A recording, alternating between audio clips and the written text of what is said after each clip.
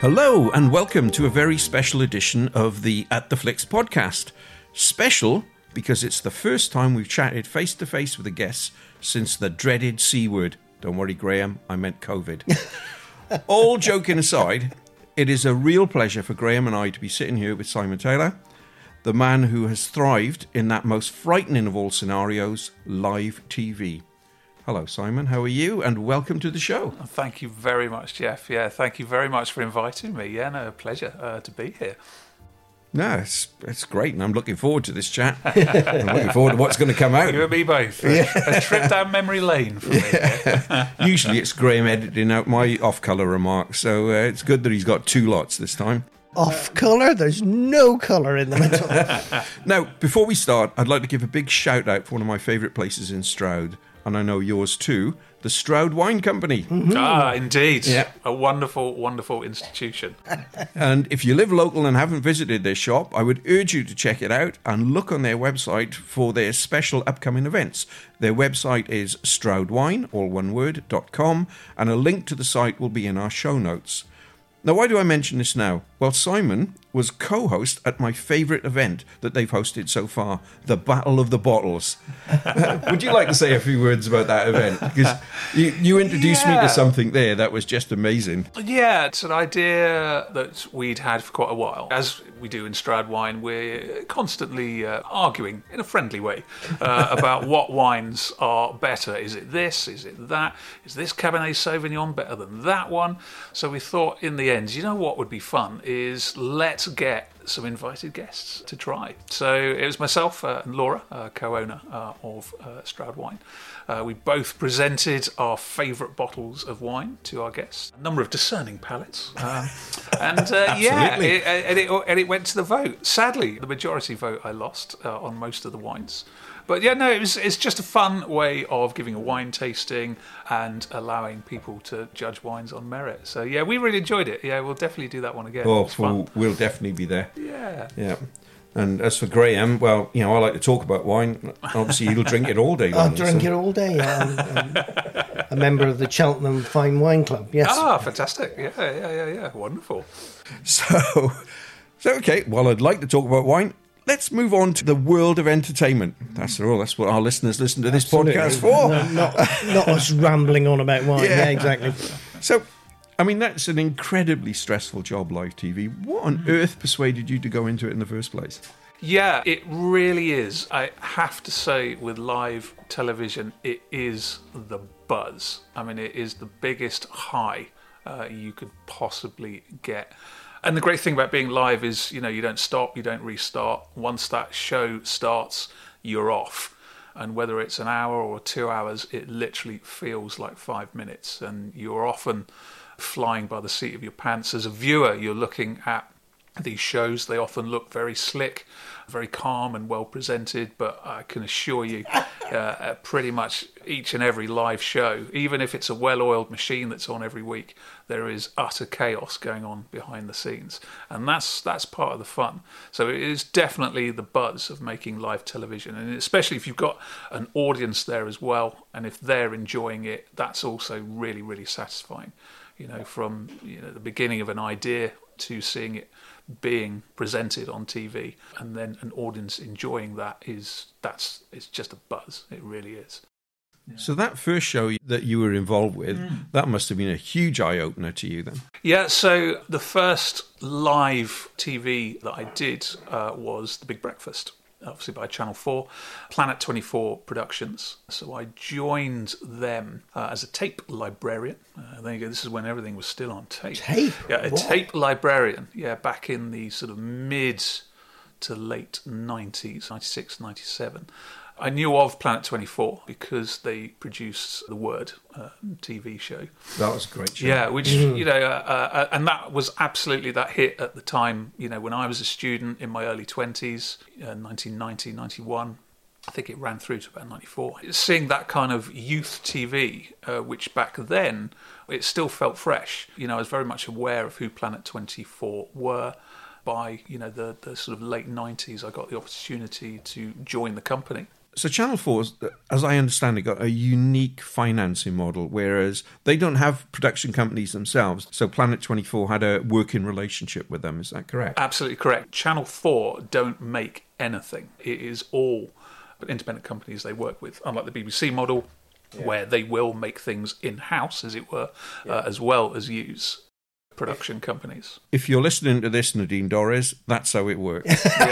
Yeah, absolutely right. Not to get on my soapbox, but the idea of selling off Channel 4 is absolutely pointless. Working with Planet 24 and being in that environment, I then became a researcher. So the structure was researcher, assistant producer, and then ultimately series producer. Okay. So a researcher, so you got a guest coming on, I assume, and you would research? Absolutely, yeah. So the way the Big Breakfast worked is it was on 5 days a week, Monday to Friday. Each day would have a core team. So you'd have maybe 4 people. So you'd have a producer, an AP, a couple of researchers, and then everyone had use of runners. So runners were, fetch me a tea or coffee. Yeah. Mm-hmm. Can you photocopy this? So yes, researchers were, we've got this guest coming on today.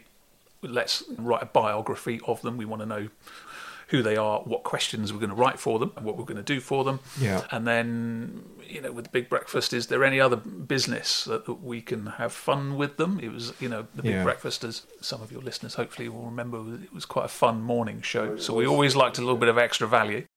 But, of course, anybody listening to this now would think, oh, well, that's easy. You just go to the internet and get all the details. But you didn't have that luxury. My goodness me, no, we did not. When I started, oh, God, I sound so old now. It's a shocker. I do remember there was one computer that had access to the internet that we would then have to book time to research. So, no, we did not use the internet. No, this was phone bashing.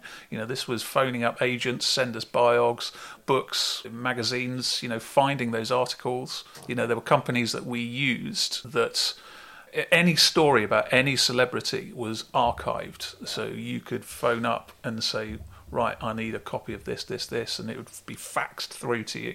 I was going to say, weren't they called clippings companies? Yeah, there were clippings companies. Gosh, yeah, there was a couple that we used that would, provide us with information and, background on, certain people. The idea today that, all you got to do is just, a quick Google and there it is. And towards the end of my career, I could see it with my researchers. We've got this information, la, la, la, and I think this is all rubbish. You've just taken this off Wikipedia, which is littered with mistakes. Yeah. So you do have to be really careful with that. But you would construct an item around a guest, when we say item, as well as the interview, any other business that we could do with them. Then the producer would approve that, and then the producer would go and have a meeting with the series producer and say, yes, that's good. How's your show coming together? It was a lot of effort. Yeah. It was a week's worth of effort to really make a 2-hour live TV show, certainly. So how long did you have to go and research somebody? So you've got, I don't know, a Hollywood A-lister coming on. It would honestly depend. Sometimes you would have a guest in place if you were lucky. If it was a big Hollywood guest, if we had Tom Hanks on the show, so we would know that was probably a few weeks in advance. But that's a luxury. Yeah. Sometimes you would have a guest who would pull out literally the night before. So you would then be trying to phone agents that you knew to say, look, have you got anyone who's doing the circuit at the moment? And by the circuit, we mean, is there anyone out there who's got something to plug who can literally be at the Big Breakfast studio in 4 hours' time? Sometimes you'd be scrabbling. You'd be writing scripts as the show was going out. So, as I said, when it's seat the pants, it really was sometimes seat your pants. Did you have to do that often? Yeah. Oh, yeah. Sometimes whole shows would fall apart. The night before, and you would literally have no show. It would be like somebody pulled a thread and the whole thing falls apart. The boy band that you'd booked, suddenly, one of them's ill. They wouldn't turn up, and then, hey, that guy who was going to do that cookery item, well, he can't make it because he's stuck in Manchester. Suddenly you had 20-minute, 40-minute gaps in a show that you literally had to fill. So, it was tricky. Yeah, and when you did a show, each team, let's say if you were doing Thursday's show, you would turn up, you'd be at your desk Wednesday morning at around about 9 a.m, and then you would go home. The next time you would go home was Thursday morning about 10 a.m. So you would work pretty much 24 hours straight to get that show ready for that day.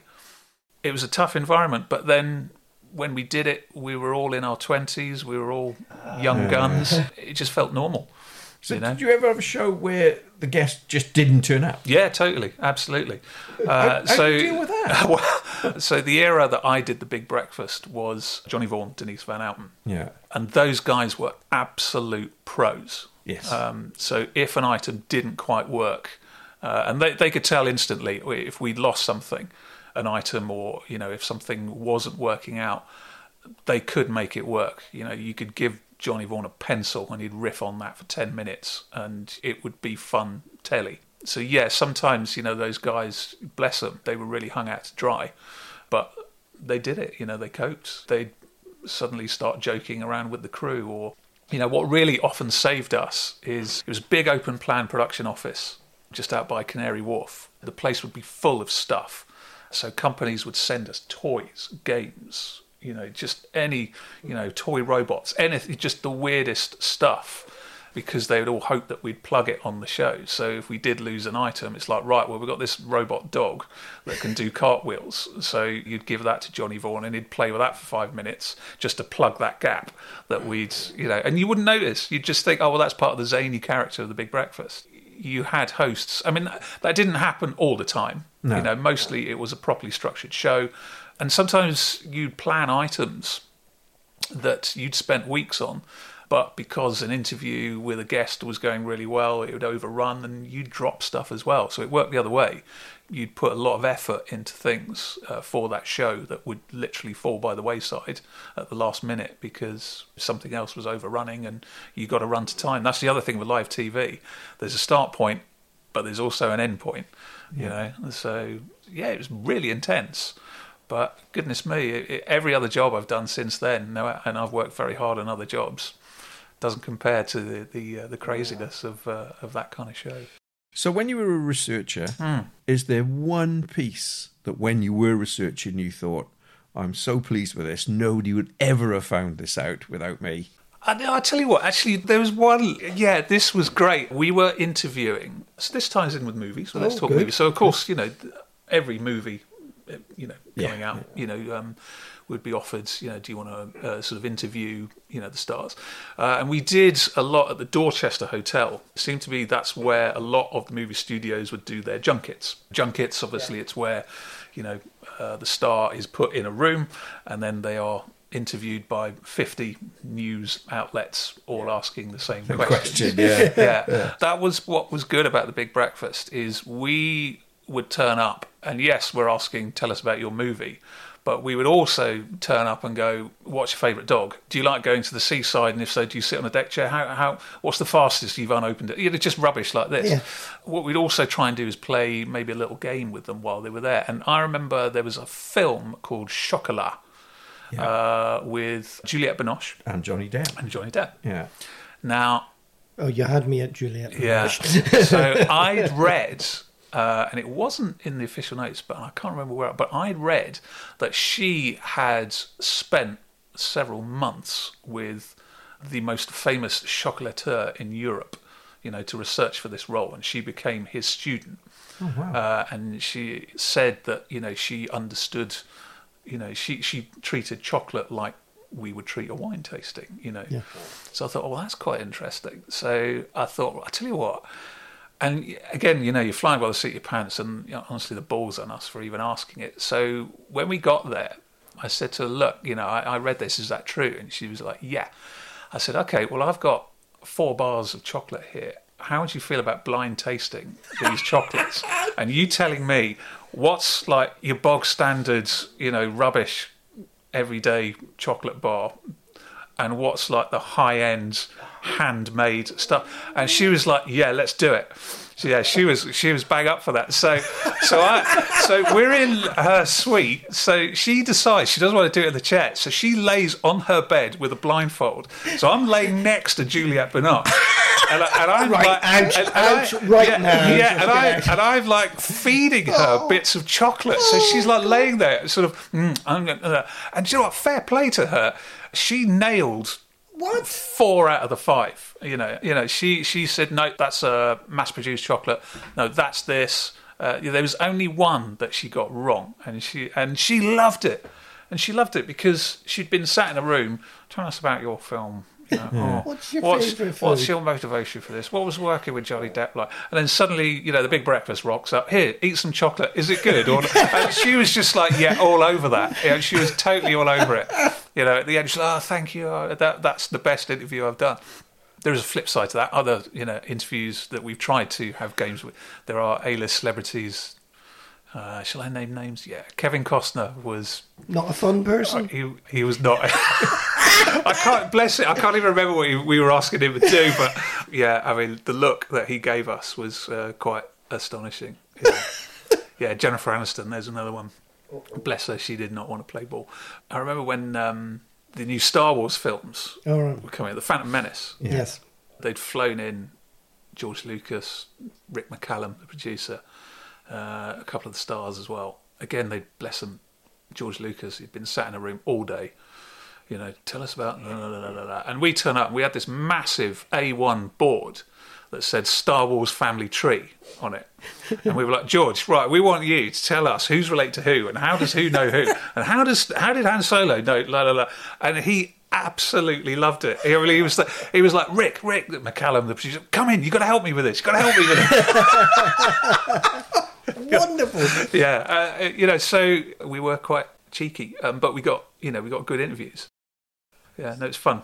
Brilliant. So after researching, that was your next step then, was it? Sort of. Yeah, so after research, you become an assistant producer, which is, you've got a little bit more, you can bring ideas to the table. You would go out and shoot this stuff as an assistant producer. Yeah. So you'd organise those, you'd set them up, you'd book your crew. And we did go out with a crew. We took sound and cameramen, proper professional crew. Everything today's filmed on phones, isn't it? Yeah. And then you would come back. There would be edit suites in the building as well. So rather than go out to facilities houses, we had our own edit suites with dedicated editors. So we would package what we'd done. So you there was more to do as an assistant producer, and then obviously ultimately producer. You are responsible for that show. How does the show fit together? What item goes where? And it sounds like your crew all integrated really well. We were all young guns, and we all kind of chipped in. We all did it. We all did everything that was required of us and more. We'd dress up in stupid costumes. People needed whatever. If we were available to help, we'd do it. What are your favourite moments from that time?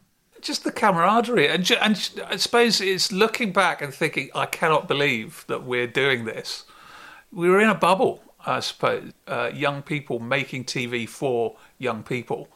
It was the travel. It was who you got to meet, the stories you'd come back with, the stories you'd hear, about people. There was a desk called Forward Planning, which I did a stint on as well. And this would be trying to find interesting people so you'd go through all the papers and all the magazines. And if you'd read an article about anyone who was just interesting, you'd then try and get hold of them, to get them on the show. So it's just meeting people and hearing their stories and just having fun.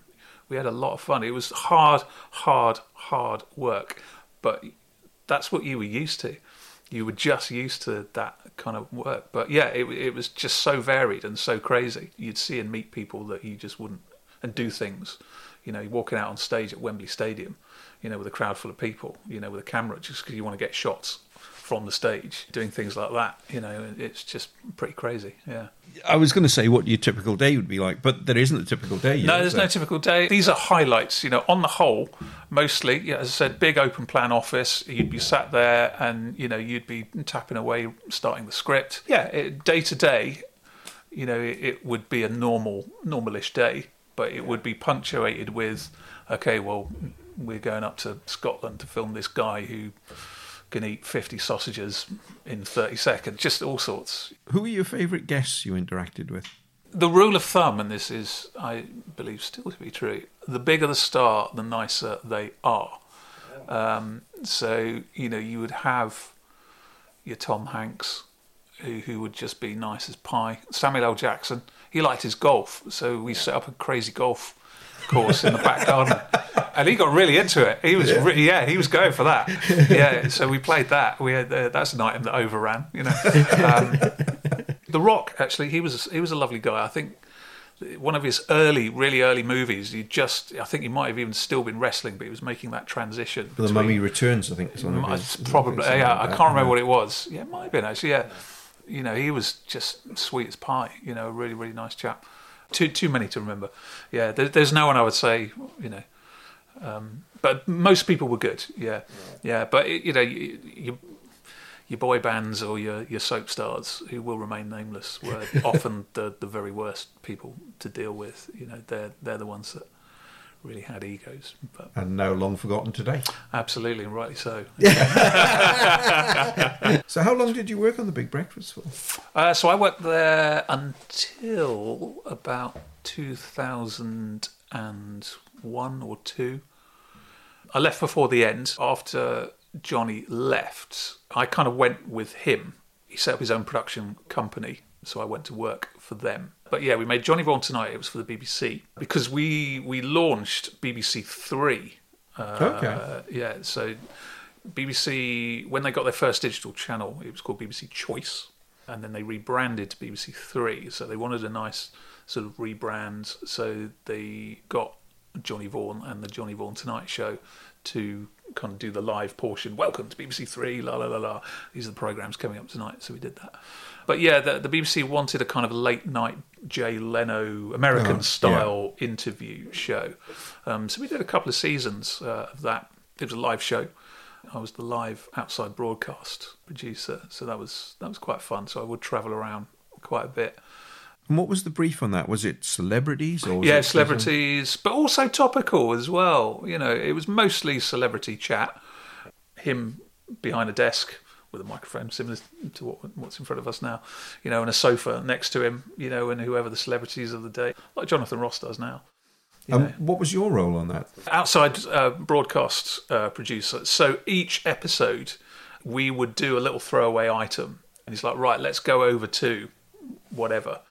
It's disco night up in Stockport. For whatever reason, you know, we just barrel around all over the country. And some of the strangest ones you've done of that? And somebody wrote in going, I don't believe your show is live. And Johnny Vaughan really took exception to that. So he decided that we would then base the outside broadcast in Parliament Square, and he would cut to me because, you know, there was no outside broadcast host. So every episode he would cut to me. Simon, are you there? Yes, hello, Johnny. Can you tell us the time? Well, the time, Johnny, is da-da-da. And then we'd pan up to Big Ben. Just say, yeah, we're totally live, Johnny. And that was it. You know, that was it. And then we'd relocate. There was a pub that all the politicians used to go to, which the name I forget. And the landlord was really up for this. So we'd then move into that pub. We would cut to the landlord, and Johnny Vaughan would be like, right, you know, what's the word on the street? What's going on in Westminster this week? And the landlord would be like, well, I had such and such in here. Yeah, let me tell you, he had quite a few drinks that night. And of course, Johnny Vaughan loved that. Oh, hey, whoa, what's he drinking? What's he drinking? Is he gin tea, man? Or is he pints? What does he like? Yeah. So we did that for quite a while. Yeah. I once went to Amsterdam to prep a live outside broadcast. Some guy had opened a toothbrush museum. So we're like, well, we've got to talk to this guy. Yeah. So I went out to Amsterdam and we used a local crew. At least the soundman and caravan turned up. And these guys film court proceedings in The Hague. Okay, so suddenly I rock up and we're like, okay, we're going to film this guy. He works at a toothbrush museum. They loved it because suddenly it's like, oh yeah, we can do this angle here, and then I can do a whip pan round to him, and la la la la la la. So they were really into it because bless them, all they do is kind of stand there in a courtroom, you know, with a locked off shot all day long, and suddenly this British guy turns up. Hey, yeah. Yeah, and you know what? We never used it. We ran out of time. No. Yeah, we never used it. So I'm stood there, and I could hear, obviously, the studio. Yeah. You know, and the director in the gallery. And I'm looking at my watch, I'm thinking, okay, well, we were going to come to us at about 10 past the hour. We've not done that. And then, by 20 past the hour, I thought, that's it, the iron's gone, which it was. And was it a big place, this Toothbrush Museum? It was tiny. It was absolutely tiny. I seem to remember there was some kind of weird little mezzanine. Yeah, it was just weird, this place. And the guy running it was weird. Really? And I'm so surprised. And do you know what? It was snowing as well. And apparently it doesn't snow hardly in Amsterdam. And I'm like, oh, God, I hope I just want to get back home, or get back to, the office. I just don't want to be snowed in at Amsterdam Schiphol Airport. You set these things up. If they want to use it, great. If they don't, that's what happens in live TV. You do the best you can. You prep the item as well as you can, or the interview. And, sometimes through no fault of anyone, it just, it falls away. But yeah, the Toothbrush Museum, that was quite fun. So again, you've got the guests lined up. It's live TV evening. Was there ever an occasion where a guest didn't turn up? Oh, yeah. It would happen for whatever reason. We would lose guests, sometimes through no fault of their own. Other times, they just couldn't be bothered. So it would happen. Yeah, certainly. Yeah, we'd lose guests. You sometimes had standby items ready to go in case that did happen. It would be a standby item that it was there for anybody who needed it. As I said, if you have good presenters who can deal with that stuff, then yeah. Paul O'Grady show, which was a live tea time show on ITV. So I produced that for a while. At the same time, or was this after? No, this was after. Oh my God, no! I mean, not the same time. That was a few years after. That was quite a tough one to do because that not only involves celebrities but also members of the public. And live. Oh, absolutely live, yeah.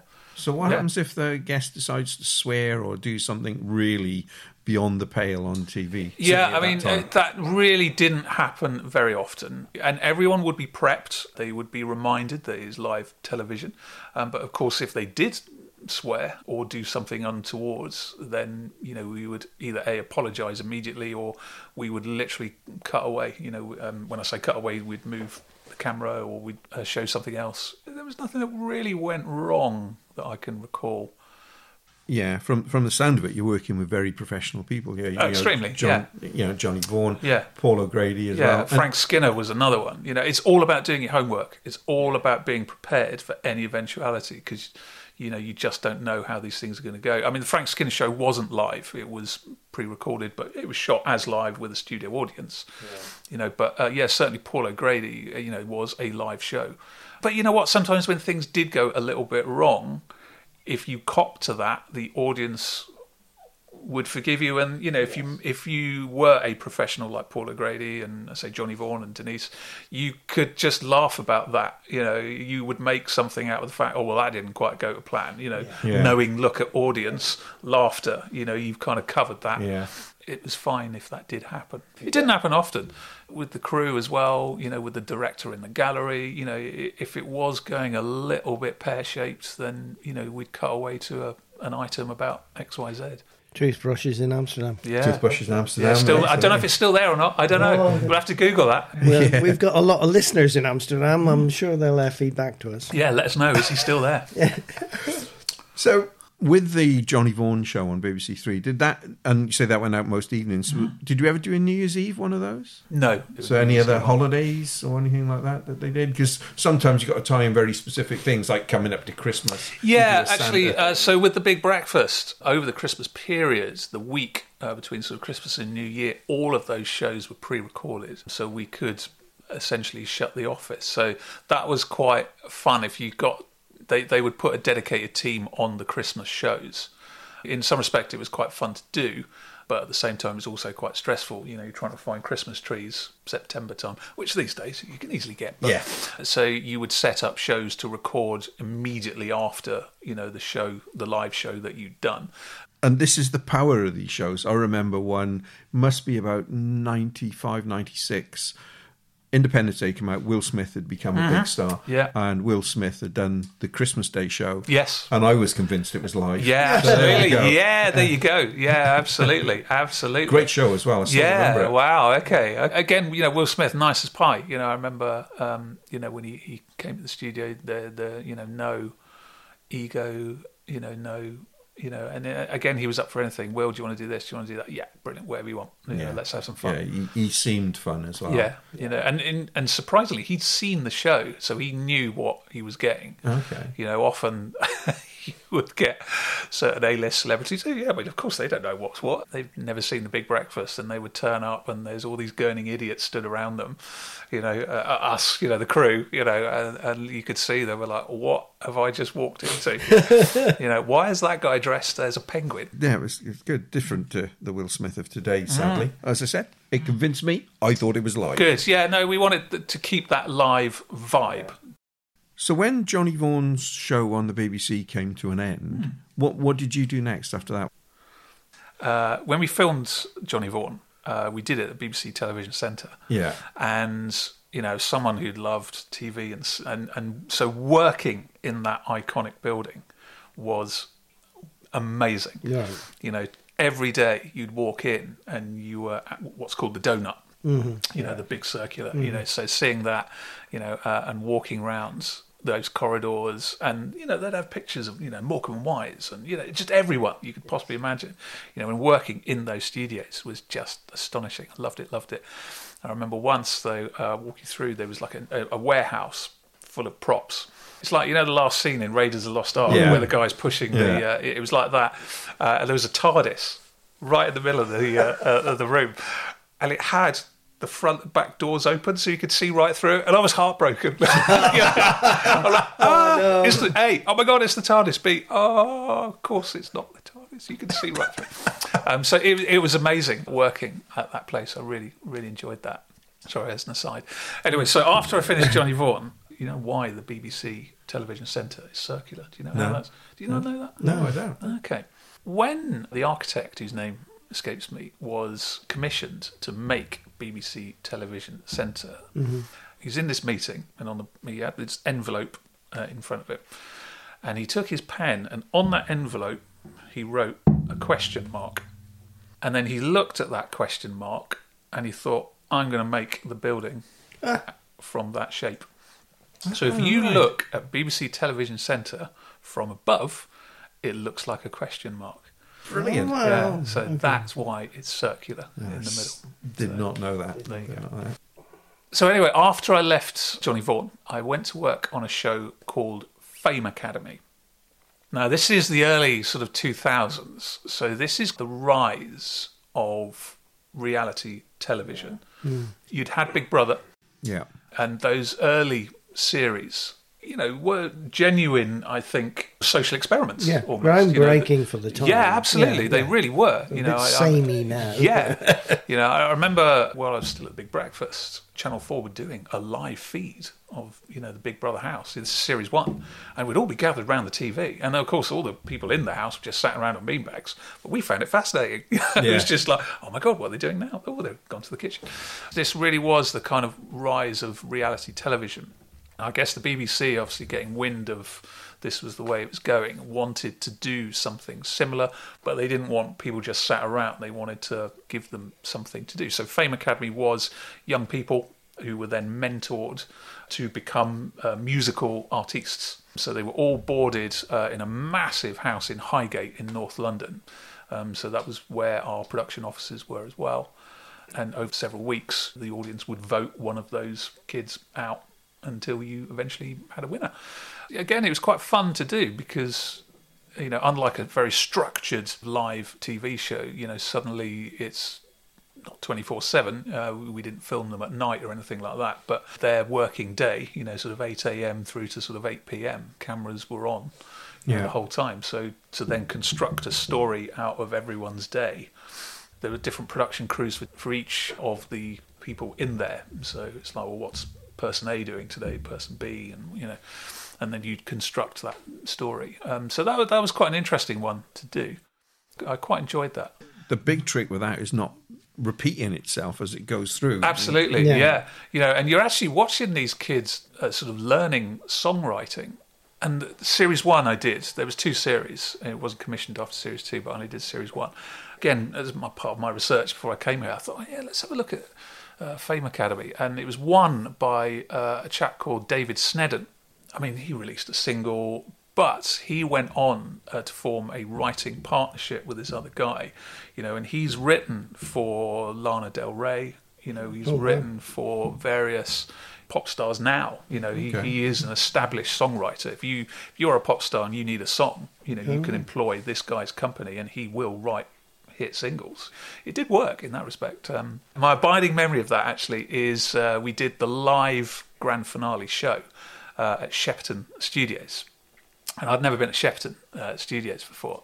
So, the history of cinema, for Shepperton, I thought, that's really exciting. So when we went there, there's film lots and, so there's stuff going on. And we thought, let's go and have a look. Got a bit of time, got a bit of downtime for half an hour. And of course, there's big signs everywhere, do not enter, staff only. And we were like, yeah, whatever, we're going in. The first place we went to, we walked in and it was like we'd walked into the departure lounge of Heathrow Airport. I mean, talk about a shift.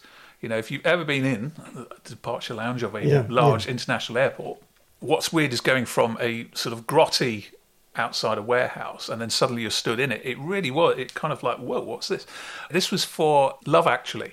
Oh, okay. Right, so there's a bit where there's an airport dash, isn't there? So they literally built this departure. Every shop, clothing shops, it was all there. Everything was there. I've never seen anything like it. The attention to detail of that set was pretty astonishing. And as I said, it was really weird going from a back lot in an alley to I'm now in an airport and then back out again. That was really quite weird. I'll never forget that. That was the money that must have been spent on that set was phenomenal. And then the other one we went on to was like this alien landscape, which all looked a bit weird. And we got found out then. We were told to piss off pretty quickly. And that was Hitchhiker's Guide to the Galaxy when they made a film. Yeah, they were filming that there. So, that was apparently a very tight, closed set. We'd wandered around that. We'd had a look at that. But yeah, that was quite fun, poking around Shepperton Studios. Yeah. That's bizarre because Martin Freeman was in both those films. Love Actually and Hitchhiker's Guide. Oh, yeah, he was, wasn't he? Yeah, no, you're right. Are you stalking him? What? How many seasons did Fame Academy run for? It was 2 seasons. Yeah, I only did season 1, but it was 2 seasons definitely. Yeah, it was a fun show. As I said, it was that time where reality TV wasn't in its infancy, but there was still a lovely naivety about it. And you've got to remember, this was like pre-social media as well. I mean, I am so pleased that all my career there was no Instagram, Facebook, Twitter, because people would just pile in on everything. Oh, this is rubbish. We hate this. We hate you. Who did this? There was none of that when we made TV. So that was quite nice. Because I'm sure whatever's made today, people are going to slag it off. Yeah. You can't help but read that stuff. So I'm quite pleased that, my entire career. The plus side is all your research should be done for you because everything's there. Yeah. But your downside is, certainly with something like Twitter and Instagram, it's straight out. People would just be like, what the hell was that? This is all rubbish. So after Fame Academy, I was working in an edit suite and I bumped into a chap who was like, hey, do you want to come and do Frank Skinner? He was the series producer who I knew. That's how you get all the best jobs. Because I was freelance, you're freelance. So he said, come and do Frank Skinner. So I did a series of that. And that was good fun because, again, Frank, absolute consummate professional, really did his homework. A lot of people would sometimes, you'd give them notes about the person they're going to interview live or whatever, and you knew they didn't read them. Frank would read every word and he'd have notes. And he'd be like, okay, so let's start here. Mention this. Is there any more to this? Or what do you mean by that? So he read everything, because he definitely wanted to not just do generic interviews. He always wanted to go a little bit further and ask more interesting questions. Because if you can ask a celebrity a question that had never been asked before, then suddenly, you could potentially have a much better interview. So what he insisted on is everyone we had on the show, we would, as members of the crew, go out and pre-interview that person. We'd take them out for lunch. Really? Had lunch with people like Patrick Stewart, Simon Callow, and Jamie Oliver. Yeah. So the Jamie Oliver thing. So that's a really good example that Frank would often use because that was in a previous series. So what happened was one of his researchers gave him notes on Jamie Oliver, and by phoning Jamie Oliver or chatting, I think he phoned one of his relatives or something, Jamie Oliver's, when he lived at home, his bedroom door had loads of graffiti on it, and like Jamie Oliver would write on it, "I want to be a top chef" or something. So Frank thought, let's get that door and bring it into the studio. So which is what they did. So they revealed this door to Jamie Oliver, go, "Look, we got your bedroom door." And Jamie Oliver was like, "Wow!" And it made for great telly, because he was instantly like, "Oh my God, this is amazing." So when that interview went, and this is when Jamie Oliver was like at his peak, you know, he was sort of a young, fresh chef. So after that show, that was a previous series, I mean, I hadn't worked on that, but after that show, Frank thought, right, that's the extra value that I want for all of my guests. So that bar had then been set. So we would then, Ian McKellen, I took Ian McKellen out to lunch, that was amazing. That was the bar that was set, so he wanted pre-interviews with everyone who was going to turn up on that show, just to see if we could get a little nugget, you know, about your childhood, or just a little something that we could talk about that would be fun, that you wouldn't normally get asked that kind of question on a normal show. Who ordered the most expensive lunch?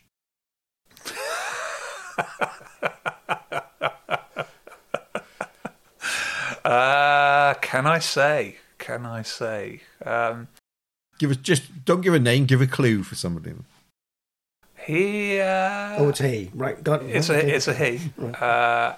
I did a show on BBC One. It was a Saturday night early evening entertainment show, and the host of that show, he liked his fill before the show. Yeah, so we had to make sure he was properly fed before that show. On the Johnny Vaughan show, we had Anthony Bourdain. Do you remember him? Oh, he yes. was like, I took him out for dinner once. You know, after the show, you know, he was staying nearby, so we went out for dinner, which is great. You know, taking out a top chef and critic to, you know, for dinner. Yeah, you know, as the producer, you know, I thought, okay, let's take him out, and yeah, the bill was quite high for that, but I thought, yeah, what the hell, you know, it's Anthony Bourdain, he's a legend. So yeah, that was quite a big bill that night. You know, he wanted wine, you know, a big steak, fair enough. You know, he wanted some nice wine to go with it. So that was quite an expensive bill. But most people were absolutely fine. David Bowie, when he came on The Big Breakfast, just wanted a cup of tea. Yeah. You know, I mean, they've been there, they've done that. They don't need, you know, it's your boy band idiots who turn up and they want their ego stroked. Yeah, totally. Yeah, because, you know, in fairness to them, under huge pressure, you know, they're constantly scrutinised, and for them, fame is a new thing. Oh, I can ask for it, and I get it, brilliant. You know, but, you know, your old lags who'd been around the block a million times. So if you were organising a dinner party at home now, and let's say all of these guests and all these people you've taken out to lunch and met and so forth, whether they're alive or dead, who do you think would be the most entertaining around that table? 2 or 3?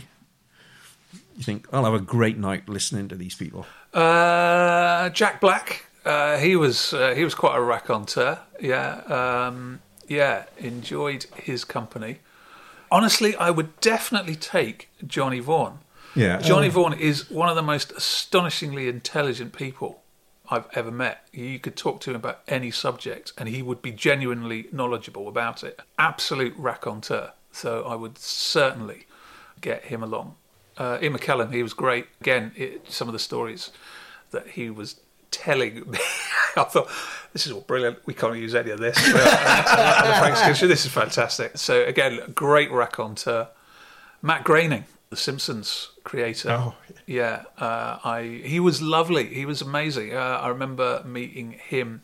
It was the 10th anniversary of The Simpsons, and they'd flown him and the entire cast over to the UK to do a series of interviews. So Harry Shearer, you know, everyone, you know, they were all in the room together. He did a little special something for you, didn't he? Yeah, he did. I took a photo of it actually before I came, so I'll show you. You know, of course, when you meet these big stars, rightly so, as part of the crew, you know, you are told, you know, do not ask for autographs, and that is right and proper.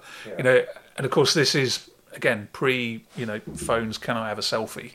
Kind of thing. It's all, fortunately, it's all pre that, and that is absolutely right and proper. And we never did. But talking to Matt Groening, and you don't often get a lot of time with these people, you know, to be fair. But there was a setup going on. They wanted. They were doing something with the rest of the crew, so I was just literally sat there with him, for a few minutes, and we were chatting, and he was such a grounded, down to earth guy. He's essentially a fan, a geek. He's like a movie and comic book fan who's like, I can't believe how this has just blown up. I just this crazy little thing.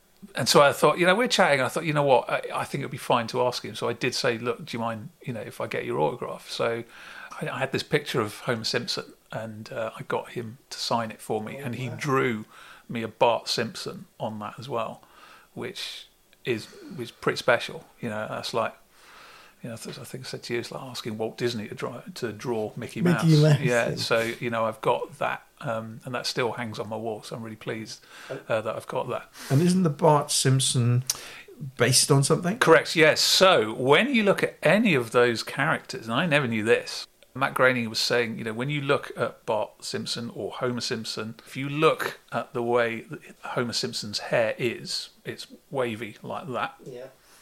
And if you look at his ear, it's in the shape of a G. He says, that's just my initials, Matt Groening, and it's in every one of those characters, MG. So when you look at it, so I'll show you. Obviously, it's not going to be helpful to your listeners, but yeah, if you look, can we just get on our website? Yeah, absolutely. Yeah, of course you can. Yeah, of course you can. Yeah, to go with this. Yeah, I'll send you the picture. But yeah, when you look at Homer Simpson, Bart Simpson, I won't be able to unsee that now. Yeah, you'll never unsee it. Yeah, and I thought, wow, that's so cool. I'd invite him because I'd like to know, because I've watched Simpsons for years, but back in the early days, that first 10 years, that was a groundbreaking show. That was quite subversive. Great, fantastic show. That was cool meeting him. How long are you on the Frank Skinner show? Yeah. I just did one season of that. Yeah, you kind of flit around. It's that kind of thing where, being freelance, if the next season comes up, but if you're already doing something, if it, if it clashes, then, obviously you can't do it. Only ended up ever doing one season. Yeah, from Frank Skinner, I then went to Paul O'Grady show. Yeah, I think I was doing that when the Frank Skinner got picked up again. You've had a good run of professional people here as well. Yeah, well, the Big Breakfast and the people who worked on that, we all kind of stayed in the industry. It was a big group of people, but we all knew each other well, and we worked on the whole. We worked together well. So certainly when you moved on, there was that connection. It really was. Oh, you worked with so-and-so. Oh, so-and-so. Oh, we're doing this. We're setting up this. Do you want to come and do this? So, like any industry, I suppose, it's a clique. Yeah. Paul O'Grady was the only show where I didn't know anyone on that crew. Favourite moments from the Paul O'Grady show? Lauren Bacall was on the show. She had a biography. We heard that she was quite prickly. She was quite prickly. But you know what? Fair play to her. Being a female in Hollywood in the 40s and 50s, you've got to be a tough cookie. And she started very young. Didn't she just? So I totally get that. I have no issue with that whatsoever. And she was, well into her 90s, when she came on the show, I believe. She didn't want to speak to anyone except Paul himself, the series producer, and the producer, who on the day she was coming on was me. So suddenly I ended up having to be the runner. Miss McCall, what would you like? Anything? Cup of tea? Yeah, I can't remember what she even asked for. Something weird. So I'm suddenly running around trying to find, can somebody get me this? It's like, why are you asking for that? Like, just do it. Nobody's allowed to talk to Laura McCall. She was cool. And the stories, it's amazing when you're talking to someone who is talking about Humphrey Bogart. Yeah. Do you know what I mean? And it's like, wow, that connection to absolute Hollywood A-list golden era. Yeah. That's not removed. That's you. Yeah. Paul O'Grady must have loved her. Oh God, he loved her. He totally loved her. And he charmed her. He knew she was going to be hard work, and he absolutely charmed her, as he does. He is someone who is very good at putting people at ease, and that was quite something. Sort of golden era Hollywood royalty was pretty cool. Well, yeah. So where do you go to Paul O'Grady? Okay, so now we're coming to why am I here? You get to a point, so we're now about 2006, so I'm 36 years old, and doing the kind of shows that I do does begin to take its toll. Yeah. You know, and as much as I enjoy them, and as I said, as soon as the theme tune starts, the crowd are going crazy, the hairs on the back of your neck stand up, and all the chaos, all the madness, all the craziness, the stress is all worth it to see and feel an audience enjoy a performance that you've helped create. That's the buzz. But it is incredibly hard, and it takes over your life. It's not 9 to 5. No. It is sometimes 7 days a week. I missed family occasions, friends' weddings, and I can't even remember why. But you're in that kind of the work is so important. And myself and my then girlfriend, now wife, and we met on the Big Breakfast. Oh, all right. So a big shout to Jess, my lovely wife. We kind of wanted to redress that work-life balance a little bit more. So she's got family out here. Her mother lives in Selsley. So we used to come up for weekends, and we thought eventually, you know what, let's do it. Let's try country living. I took a bit of convincing. Someone who's very much, enjoyed sort of London city life, but now I wouldn't swap it for the world. I've lived here ever since. So when we moved, I was doing 2 or 3 days a week in London for a production company, and I was a development producer. So what this is, obviously, we turn on our TV and there are shows on TV. Yeah. But of course there are steps to get that show on television. It doesn't just happen. Yeah. It's all about coming up with ideas and attaching talent to that show, the format. You then pitch to commissioners, TV channels, and then you hope that they'll give you money to make pilots. So it's all of that. And for every TV show you see on television, there are 100 that never get to air. It is a phenomenal effort to get shows on television. So I did a little bit of work for a company in London for 2 or 3 days a week. So I was commuting backwards and forwards, from here into London. But then a friend of mine, a colleague who I'd worked with a few times in London, had relocated to the West Country, and he was working at BBC Bristol. So I phoned him up and I said, I hear you're at the BBC Bristol. And he's like, yeah, where are you? I'm like, I'm just near Stroud. He's like, oh my God, get in here. Come now, please. So I started working, developing entertainment formats at the BBC in Bristol. And anything you developed, did that make it to air? Yeah, I did. I messed around with a sacred cow, the Antiques Roadshow that's made in BBC Bristol. So yeah, I came up because they wanted to because there's all this archive footage, just astonishing archive footage. They wanted to, we gave them all these new ideas, but actually it's like, now how can we repackage all this old stuff? So I gave them a format with new links, new presenter links. It was like, well, this episode's all about ceramics, this episode's about toys, here's a toy expert looking back on previous shows, the best finds, all of that kind of stuff. Yeah. So they really went for that. So there was a couple of seasons of that. Yeah, no, I did a few pilots. BBC Bristol really wanted to crack BBC Three, the youth channel. So I did a pilot called Love Bites, which is where people dated virtually. So they'd create avatars before they would meet in real life, which is pretty good. And I employed Caroline Flack. I don't know if you remember Caroline Flack. She'd done a bit of TV, but she was not the big star, that she became. We got a few little bits and pieces away. Yeah, I ended up working a little bit on Antiques Roadshow. Yeah, which was... These in the days before Fiona Bruce? No, she just started. That was the first series she did, yeah. Because all I remember is the first time I did... I mean, it's like Glastonbury with pensioners. I mean, and you've never seen so many... I can still laugh. Yeah, I know. Yeah, we're all getting a bit... but you've never seen so many hopes and dreams dashed. I love it. That's the only reason I watch it. Yeah, I mean, but you see the people on TV. The way it works is, of course, you rock up with your antique, and you are ushered into a big marquee.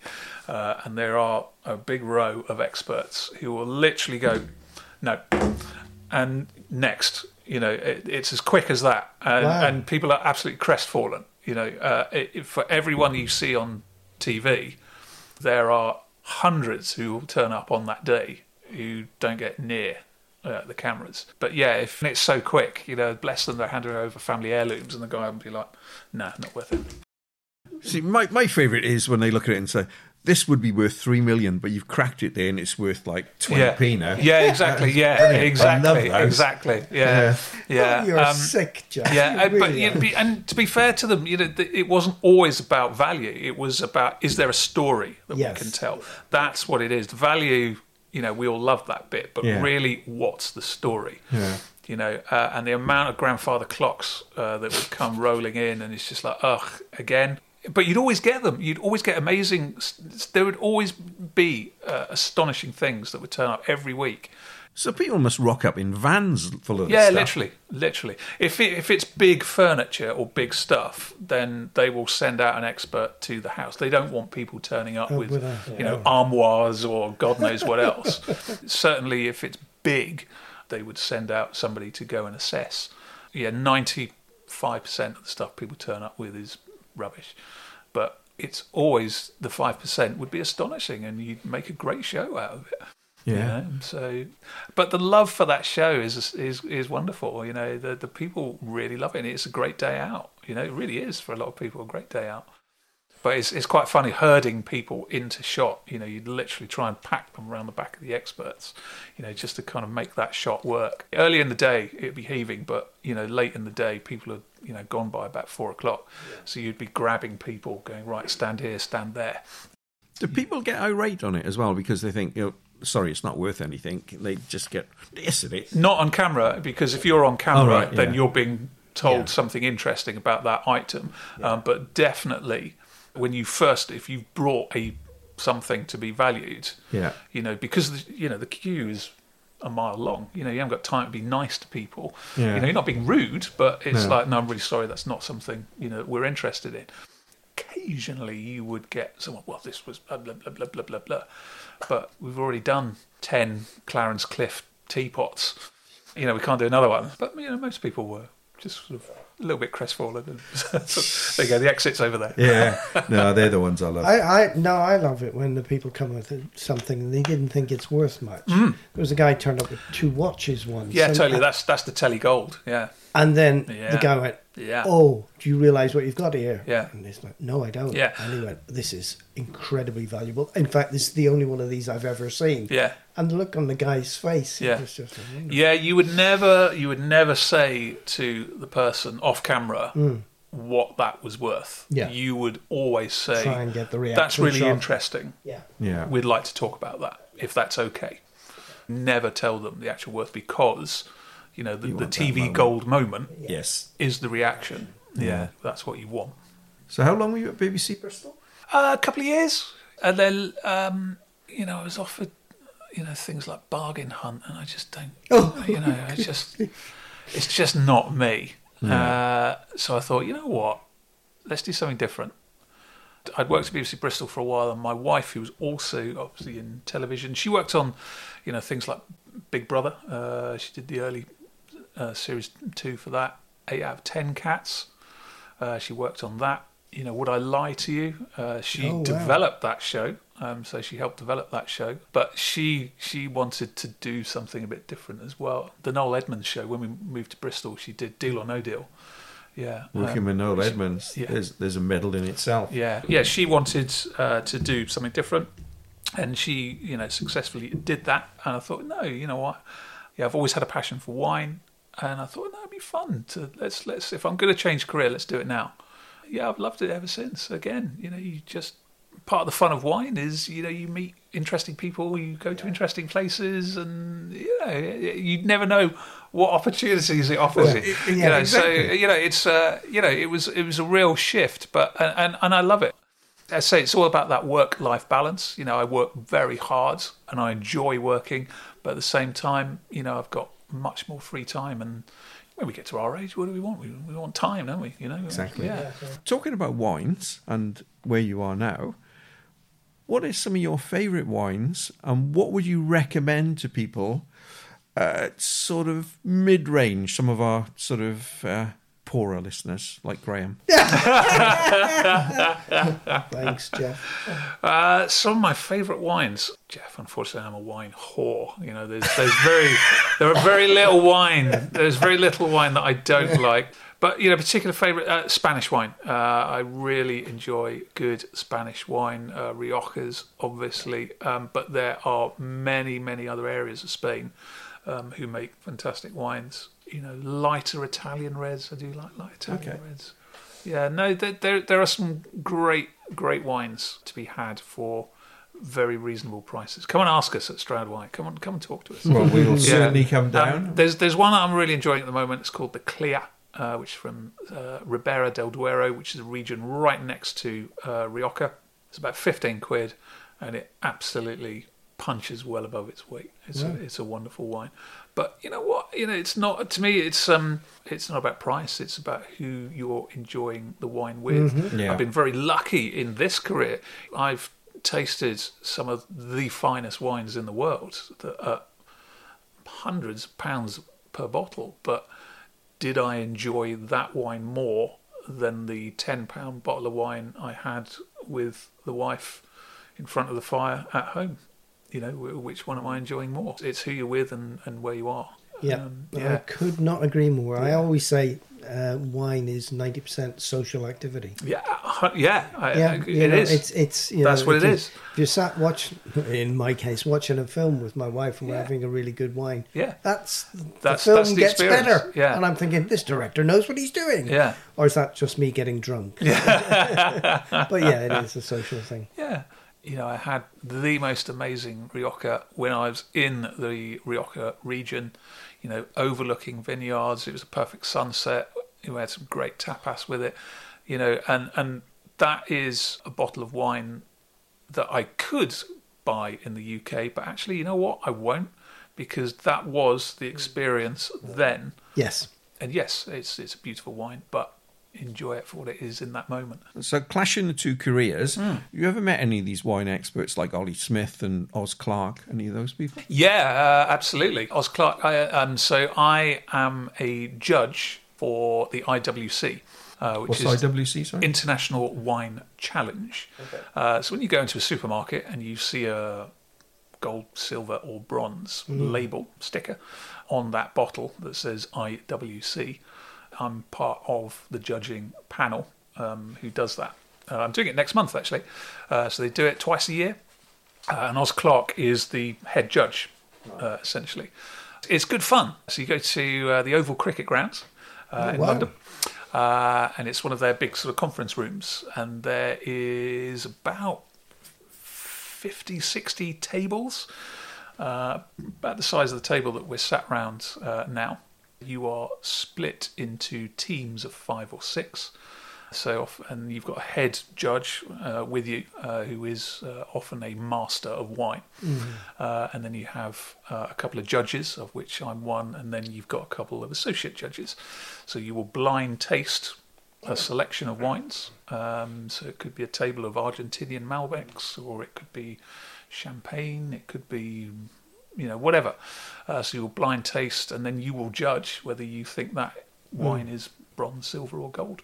And then if you say that wine should get a gold medal, that wine will then go to the top table of head judges, of which Oz Clarke is one of those. Okay. Yeah, so he will then retaste that wine, either say, yes, I agree with you, that deserves gold, or have another look at that. Did you know he used to be an actor? Yeah, he was in Superman. Yes. Yeah, absolutely. Yeah. He came into the shop last year. Okay. It was the Stroud Food and Drink Festival. Yeah. It was honestly one of the busiest days in that shop we've ever had. Stroud was absolutely packed. We were running a natural wine pop-up bar in the tasting room next door to the shop. We were at our busiest moment. It was like sardines in the shop. And then Oz Clarke turns up with a Stroud News and Journal reporter saying, can we get some photos with you? So we were so busy, we couldn't even get any photos with it because we just didn't have time. It was crazy, absolutely crazy. Yeah, but he was an actor, wasn't he? Yeah. Was it Superman 2? Was he in that one? No, he was in the first one. Okay, he was one of the two criminals on the boat. Yeah, okay, yes. Yeah. Yeah, how funny. No, we just done a piece on Superman, so have you? Okay. Yeah, wow. Okay. But yeah, have you met Ollie Smith? In passing, yeah, in a group chat at an industry tasting somewhere in London. But so yes. Yeah, I met him once at the Cheltenham Literature Festival. Okay. And it was really funny because he was on the same time that Ian Botham was running an event. Okay. And not that many people turned up for him, maybe 100 or so, yeah. But he was so appreciative of everybody that was in there. He told some great stories, one of which I will tell you off camera, which I cannot say.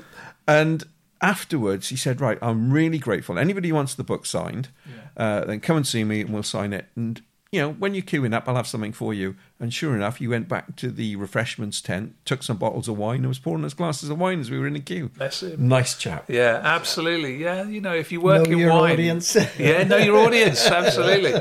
Yeah, no, if you work in wine, you just want to spread the love. Yeah, totally. Yeah. Well, that's great. I feel very fortunate with the career I had. It isn't something I would ever want to do again. You know, I love what I do now. I love my life now. But I'm really pleased that I did it. I said I met some astonishing people. I've been to places that normally most people wouldn't get to go to or experience, do things, you know, that most people wouldn't get to experience.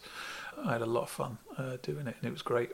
Yeah, but wine's my thing now. Well, thank you so much for joining us today and sharing with us. It's been a very entertaining chat, and I look forward to seeing you at the next Stroud Wine event. Indeed. Thank you very much. Thank you very much. A pleasure. Thank you, gentlemen. Thank you.